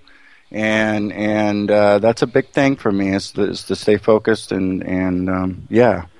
You know, I'm going to put this out there for people listening on TV land. If Georgia Toulouse could get a TV show about, looking for UFOs, Chris Brown over here should get his own TV show. Mm-hmm. Looking for orbs. Yeah. What do you think?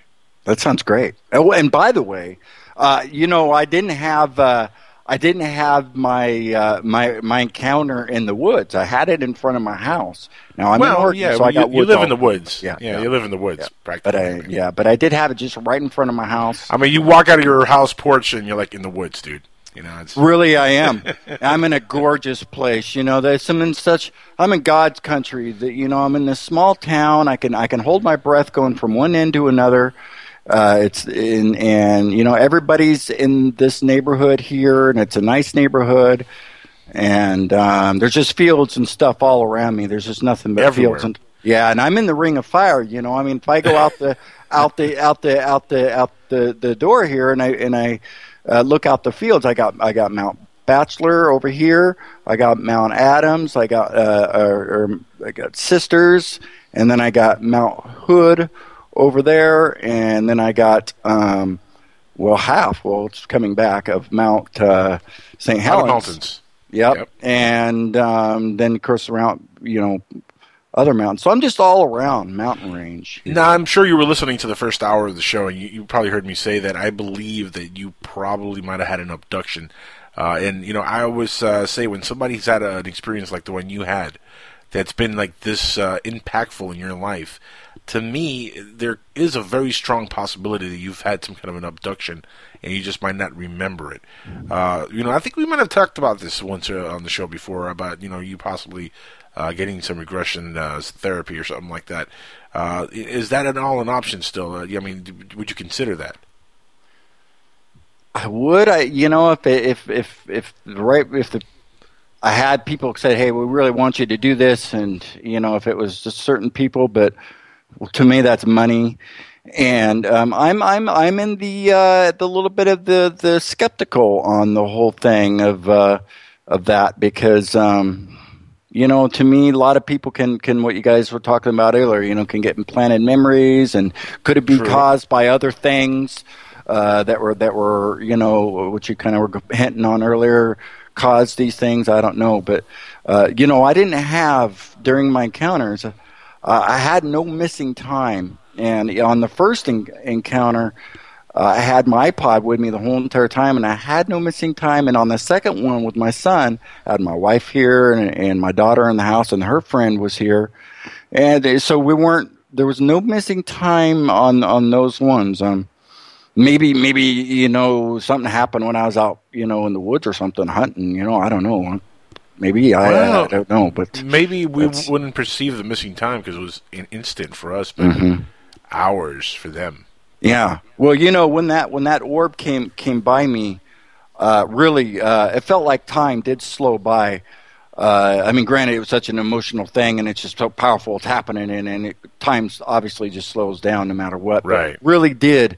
It seemed like that time just kind of just slowed down. And so who's to say if I was in the midst of this orb that possibly maybe it did, because it distorts time and space. Maybe it did actually, when I was in the presence of it, actually, for that little bit, we were suspended in animation. I don't know. I couldn't tell you. I don't know. No, I haven't seen it yet, but look, Interstellar opened up this week, and it's doing gangbusters. It didn't win the number one at the box office, but it's doing really good. No, the kid movie got it. Yeah. Yeah, Big Hero 6, which is a Marvel anime Disney movie. But look, Interstellar, the concept is brilliant, and one thing in that movie, which for science geeks like myself and Neil deGrasse Tyson and people like that, scientists who are into this kind of stuff, when they're looking at the science behind this movie, the wormhole in the movie, supposedly, now I haven't seen the movie, so I don't know all the details, but apparently the wormhole and the science behind it was very, very accurate. And in the movie, there's I guess video that is sent to Matthew McConaughey's character of his kids. And it shows them growing up, and it shows like they're aging rapidly, as he's not aging at all because time works differently as you get nearer to the black hole. So who's not to say that an alien might have taken you? Maybe you spent a week on a UFO and you got brought back, and to you it was instant. Exactly, and that is exactly it right there. We would never know, and to me that seems the most probable right there, because if a UFO's thinking, well, I'm really going to duke them over, they think, well, we're going to get me on the missing time. They're going to catch us. Well, we're just going to trick that whole deal. Yeah, so I understand. And with the UFO, my biggest thing is, I mean, when I talk about when I prayed for this thing to come back, and it did, but I also can say that who's to say when I was out there, because I was out there talking about it. And to me, if you can go light speed and you can hear a pin drop, you can hear a mouse fart. And so you really mouse's fart, really? Well, that's just it. So you never know. It's so quiet. Yeah. But anyway, and so that's the biggest thing with the the UFO thing. I do keep in mind is that who's to say it didn't hear me? The guy up there, the Gilliam guy up there in Hood River, who's right by Boeing, and he says that he's summing these things down, and how he says, and he goes, okay, and he tells it to bright up, and then it brights up. Well, yeah, most likely the thing's probably just sitting there, Captain Kirk and them and looking at them, in a big screen, flat screen TV, and listening to every single pin drop like they're probably doing to you and me right now, I'm sure. And so, that's or he is looking at iridium flares on a satellite, which is kind of what a lot of folks believe. Well, too, though, is that he is not far from Boeing, and when you're up in space, you're up in the sky. There's just nothing. He's a Hood River, so he's probably about 50 or 60 miles. Well, I'm like 55 miles from Portland, and then I don't know how many miles he is from Portland. So, he's probably 100 miles, 90 miles from the Boeing Museum there. And when we were there, stayed in Portland years ago, right on the river there, that going into BC.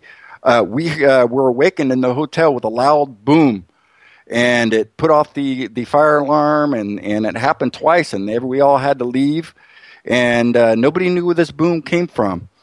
And this was like years before my encounter, a couple of years, but nobody knew where it came from. The people at the desk say, yeah, we keep hearing these loud booms, but that was their thing. Here you go, and you're just right over the airport right there. I mean, the airport's right there, Portland Airport. Dead giveaway. Right and Boeing, like I say, Boeing's just right there. And you want to hear? Here's a funny story. I actually know. I'm not going to name names because I don't want to get anybody upset. But I do know somebody who, for years, used to record UFOs. Apparently, that's quote unquote UFOs. And him and a partner of his were, a tag team of Skywatchers, and they would record UFOs. And one would tell the other, from a remote location via a phone or a walkie-talkie or whatever, that, to look at a certain part of the sky that something's going to go his way. And, this was supposedly a psychic connection that this person had to the UFOs, or to the alien beings on the UFOs. And in a conversation that I had with this person, asking him, just simple questions like, well, what do you live by? What area of Florida do you live in? And then he's giving me certain answers like, well, I live about 2 blocks away from the airport. Well, if you live about 2 blocks away from the airport, and the person you're speaking to lives about a mile away from the airport, and the planes that take off from the airport go into that direction towards that guy, what do you think the other guy's watching in the night sky? Exactly. Planes coming right at him, right? And look, there's a lot of that also, where people are looking at the night sky and they're seeing things there that they might misunderstand as UFOs. Now, iridium flares, are you familiar at all with this? With iridium flares, what they are now? No. You know what this are? Look, certain satellites, when they actually are orbiting in space and they make certain turns, they light up. They flare up, and they look, by all accounts, to the naked eye, like a UFO lighting up in space. And this is something that a lot of folks are seeing. A lot of amateur sky watchers see these things, and they believe that these are legitimate UFOs. I think this is what the Gilliland Ranch and a lot of these folks are seeing in mistaking for UFOs. Of course, there's a lot of different things that people are seeing and mistaking for UFOs, including some stuff that are real UFOs, including black budget projects, including Chinese lanterns, including drones. There's so many things out there nowadays to confuse people. I mean, it's not even easy anymore to say what's a UFO and what's not. But the iridium flare really is an interesting phenomenon, Chris, because there is so many satellites in space. I mean, are you familiar with how cluttered space is from our debris and our satellites? Mm-hmm. Yeah, I know. Thousands of these things are up there. Yeah, years ago, I could say probably maybe 16 years ago or 17 years ago, would be around there, and we went camping out in Eastern Oregon, and we were out there with my my stepdad and I sitting out there, and we seen some lights, and just 2 lights, but they were going really slow. It was the first time oh wow, look at those. I'm thinking, Dave, and he's going, well, I think those are satellite, and sure enough, he ended up coming out that yeah, those were satellite, and so, but to the naked person, or whatever, you would instantly, oh my God, you're exactly right, You really just, it's a hit and miss unless you're just right there, Yeah, and we just actually had a call that came in, and when I added them on, they dropped off. So caller, if you want to call in, we will take your call. Open line, 786-245-8127. We have about 15 minutes before the show is over. And, we're talking about iridium flares. And, look, as a sky watcher, I've seen a lot of things in the sky, Chris. I've seen a lot of stuff out there. Which at first, when I did a few sky watches, I looked at this stuff and I myself thought that, I was catching UFOs. I was looking at actual alien ships. But then when you start doing the actual research and the homework, it turns out to be nothing more than iridium flares, and it's a heartbreaking thing. But what I was seeing is completely different to what you saw. Yeah. I mean, like night and day, dude. I mean, you saw something completely up close. Yeah. Not like what I was seeing. What I was seeing is definitely in the night sky, far away.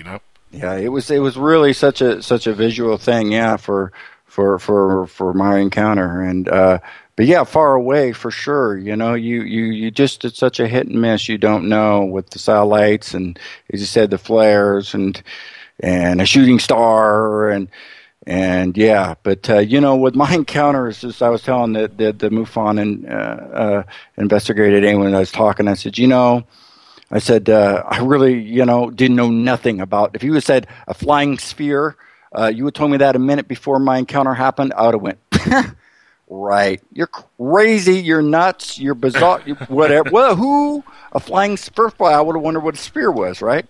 And as horrible as that is to say. And so, the common person really, to say, hey, there's a flying sphere out there, or people are like, yeah, right, uh-huh. And so that's, I guess, one thing with me is I'm really, I guess, out there for the common man, because really, to me, I'm the common man that had this encounter that knew nothing, zero, zip, nada. And but I did know enough to know what a UFO disc was, and yeah, for sure. On the first encounter, the first disc I had, the one out in the field with the huge glass dome, that was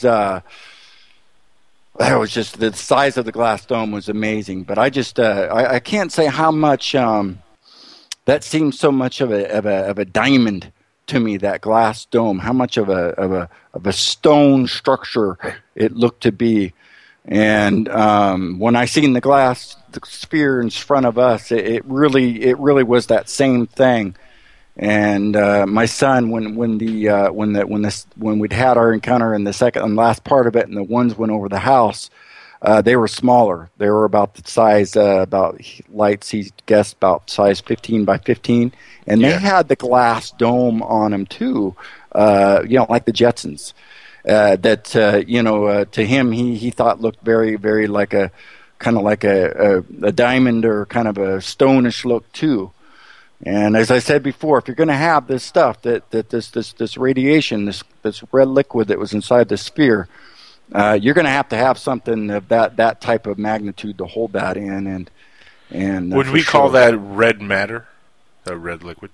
Well, I don't know. Bill. Well, Bob Lazar. First, we're going to go to Bob Lazar. Talked about it to be the element 115, and then Bill, when he talked on Unsealed UFO Files, and it was a spinning red mercury, which is a highly enriched uranium, I guess. Mm-hmm. They really the one and the same, but it was just so deadly. It was the deadliest thing I ever seen, I ever put my eyes on to be like, unless it was on TV. And when people want to go and say, well, gosh, why isn't the government going to come out and talk about this UFO technology and talk about Lightspeed, and it's because it has to do with the taboo. It has to do with something that we're dealing with. We dealt with Chernobyl. We've got with Fukushima. You know, we deal with Iran and having to deal with that, and North Korea. It's a huge taboo. It is right now. It is the biggest thing we have on our life that the news fails to even want to talk about. The world wants to talk about.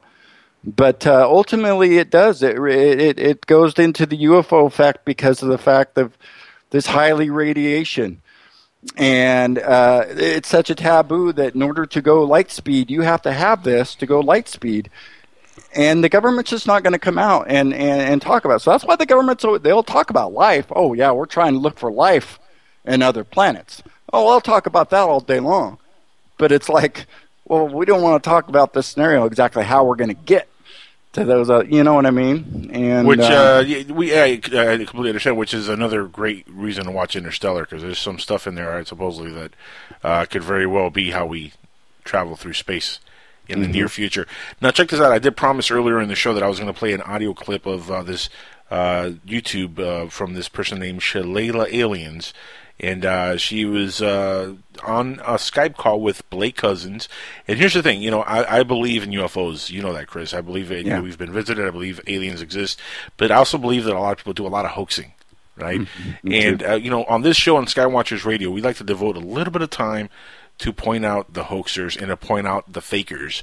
And what I'm going to do is I'm going to play this audio clip, and I want the audience to really pay close attention as Blake Cousins gets completely owned by this young lady. And look, Blake Cousins is somebody I might actually have on this show soon, because I'd love to debate this guy. I really would. You know, I'm not slandering him. I'm not going to slander the guy or anything like that, but I do think that the stuff they put on Third Phase of Moon is very hokey. And this person, Shalala Aliens, took him to school epically. So we're going to play this for a couple minutes, then we're going to come back and wrap it up. And I want to get everybody's input on this. Maybe not on this show, but if you go to our Facebook page, Skywatchers Radio, go on there and leave your comments on this video. It's a very, very good video, very interesting stuff. And again, epic owning. Here we go. Check this out. Listen. Shalala Aliens. She has a unique way of talking about paranormal and UFO activity from around the world on her YouTube channel. Now, Sheila has some questions for us at Third Phase of Moon. Now, Sheila, go ahead and ask some of your questions that you have for us here. Okay. Do you guys fake your UFO videos? Is that computer graphics that we're seeing on some of your videos? Well, you know, we get those questions all the time, and YouTube, we have many haters, but then a lot of followers. You know, Sheila, to be honest, I have to say, you know, some of these videos possibly could be fake. No doubt about it. We're not blind here, but we do get amazing videos from around the world, and, you know, our policy at Third Phase of Moon isn't just to suppress, you know, these videos. You know, the Zapruder film has its own questions. You know, the Bin Laden video and the photos of his dead body haven't been produced. And, you know, there's questions even if they were to come out, if they were fact or fake. And we'll let the people decide, and that's how we kind of do it at Third Phase. Yeah, but your videos all kind of follow the same pattern. You can tell they're made by the same person. Nobody knows who your sources are. It's just obvious that, you know, you guys are making them. That's okay, but I wonder why, you know, why are you guys doing that? But, you know, again... Like, what do you get out of it? Well, the thing is, Sheila, you may have not been following our YouTube channel. As of late, we've been doing many Skype interviews, such as what's happening right now, from people around the world. So you're going to... That's a good thing. Pardon me? You know, that's a good thing, you know, actually talking to real people. That's a step up from what you guys have been doing, I think. So...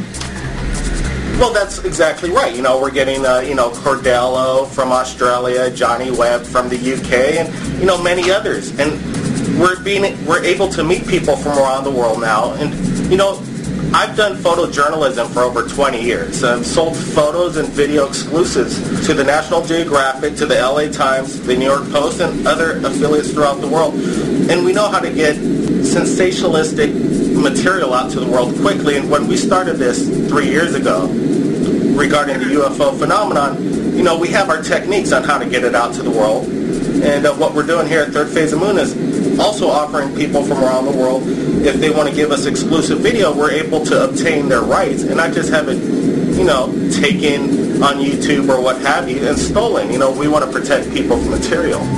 So you're marketing videos that are obvious hoax. On your May 4th video, what video was that called? You uploaded on May 4th. You were both in it. Yes. Okay. Well, you said that you won some kind of Guggenheim Award or something, or your brother did. Yeah. And that's how he can tell us that it's a genuine video. And then he goes on to say that the pixelation matches. That doesn't make any sense.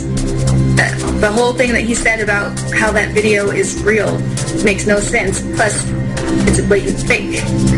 I can't tell if you guys are joking or not, but... Well, that's interesting.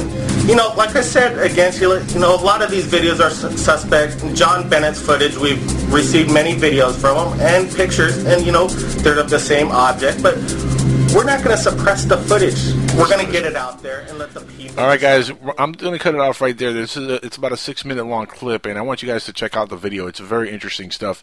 And look, dealing with fakes and hoaxing in ufology, I kind of understand where Blake Cousins' stance is, sort of, because he doesn't want to suppress anything that comes his way. But at the same time, I have seen a lot of their videos, and man, does it look like it's been done by the same folks. You know what I mean? And to have that out there, especially if they are hoaxing stuff, it's really terrible for people like you, Chris, that are trying to put your story out there and, have an authentic thing happen to you. I mean, when you hear, stuff like that, I mean, what does that make you feel? This is the biggest thing for me is those people and then you got people like me and credibility is a big thing and I've gone out there and shown my credibility and to have my son, and to tell his side and we seen the Bubble Boy. We've seen the Bubble Boy in action get on TV and ultimately when the dad probably prepped that kid ultimately and told him what he needed to say, well, he blew the guy out on national TV. And Michael Jackson years back when he did his interview with the boy, with the Bashir or whoever it was, and he was standing over the kid, basically just hoping that the kid wasn't going to come out and say the wrong thing. And the greatest thing is with me is that this happened to my son too, and it's as powerful as him, to as much as it can be. And so he has his side, but credibility is such a huge thing, so it's something that is it's hard to find. But as I say, is that these people that have had a true experiencers, can really grasp people who have had another encounter. And it takes one to know one, and that's the biggest thing with me. And so for those people like this guy who wants to go out, to me, really it just shows his education level, because a smart person, a person who was solid in what he had to say and comfortable in himself, wouldn't need to do those things. These guys are doing, I mean, they're literally doing this to get famous in ufology. To get famous and money. Well, if that's what they think, then if that's where they're going to get them, well, then they're wrong. And ultimately, that's going to be their Achilles. But how wrong are they? They have become somewhat famous in ufology. Yeah. They are making a buck, and this is what is really hurting ufology at the end of the day. Now we're almost out of time here on the show, guys. Yeah. But I do want to leave you with this thought. Be careful who you support. Be careful who you put money into, because look, these guys are most likely, hoaxing just about every video you've seen on their YouTube page. Yeah. In fact, I'm openly challenging Blake Cousins, to be on this show one day in the near future and debate me on some of this stuff, because I've seen a lot of their videos and I'm not impressed. Just not impressed by it. Blake, I know he's been on a lot of shows and he's done a lot of interviews. He's a very nice guy. A lot of people say he's a very nice fella. But, Jeffrey Dahmer was a very nice person too. Sure. Until he tried to eat you. Mm-hmm. Now, I'm not saying Blake Cousins is a cannibal, but, this is all kind of hokey, man. So, Blake Cousins, a challenge is issued. Now, let's see if he takes it. Now, this lady, Shalala Alien, that's the handle on YouTube. Look it up as I guess you can look it up as Third Phase of Moon Debunked. And look for Shalala Alien. I think I've seen the video, too, the one I do know what you're talking about. I think I did see that one. I mean, she epically owns She Chloe did do a Cousins, good job owning him. Epically. It's also posted on our Facebook page, facebook.com/Skywatchers Radio. Guys, we're almost all out of time, and this has been another fun show right here on the Dark Matter Radio Network. Next week, we're going to be back with a very special guest. Our good friend, Miss Crystal Storm, a.k.a. DCS, is going to be with us, and we're going to talk about Synarchy, which is a book that she wrote. And it has a lot to do with aliens and spaceships and sci-fi and all kinds of cool stuff. And she's a really, really fun person to speak to. And it's her birthday, too, so that's going to be a whole lot of fun. She's going to be with us on her birthday. Huh? All Pretty right. cool. Cool. Chris, again, it's always fun catching up with you, bro, and hopefully you'll be back on with us I pretty will. soon. I will. I'll come back anytime you need me, and thank you. And I'll keep you informed. Continue our quest. Yep. Yes. And I'll keep you informed on what happens with me, and yeah. So If you see any more orbs in the woods right in front of your house, you let me know right away. Yeah, I will as soon as I get out of the nut house. So. Yeah, well, there you go. Mm-hmm. You said it, not me. Anyway. Anyway. One of those things again. That probably would put you in a nut house. Yeah. Well, they had One Flew Over the Cuckoo's Nest. It's just filmed 115 miles away from me. He'll go right in there. Probably that's the reason That's why right. he really went over the cuckoo's nest. Mhm. Guys, we're all out of time. This is Skywatchers Radio, Dark Matter Radio Network. Stick around. More great shows, even though they might be on rerun. But they're still great. Keep listening. Good night, all.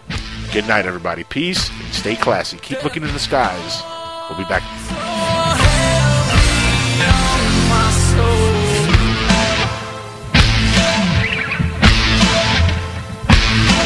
Damn.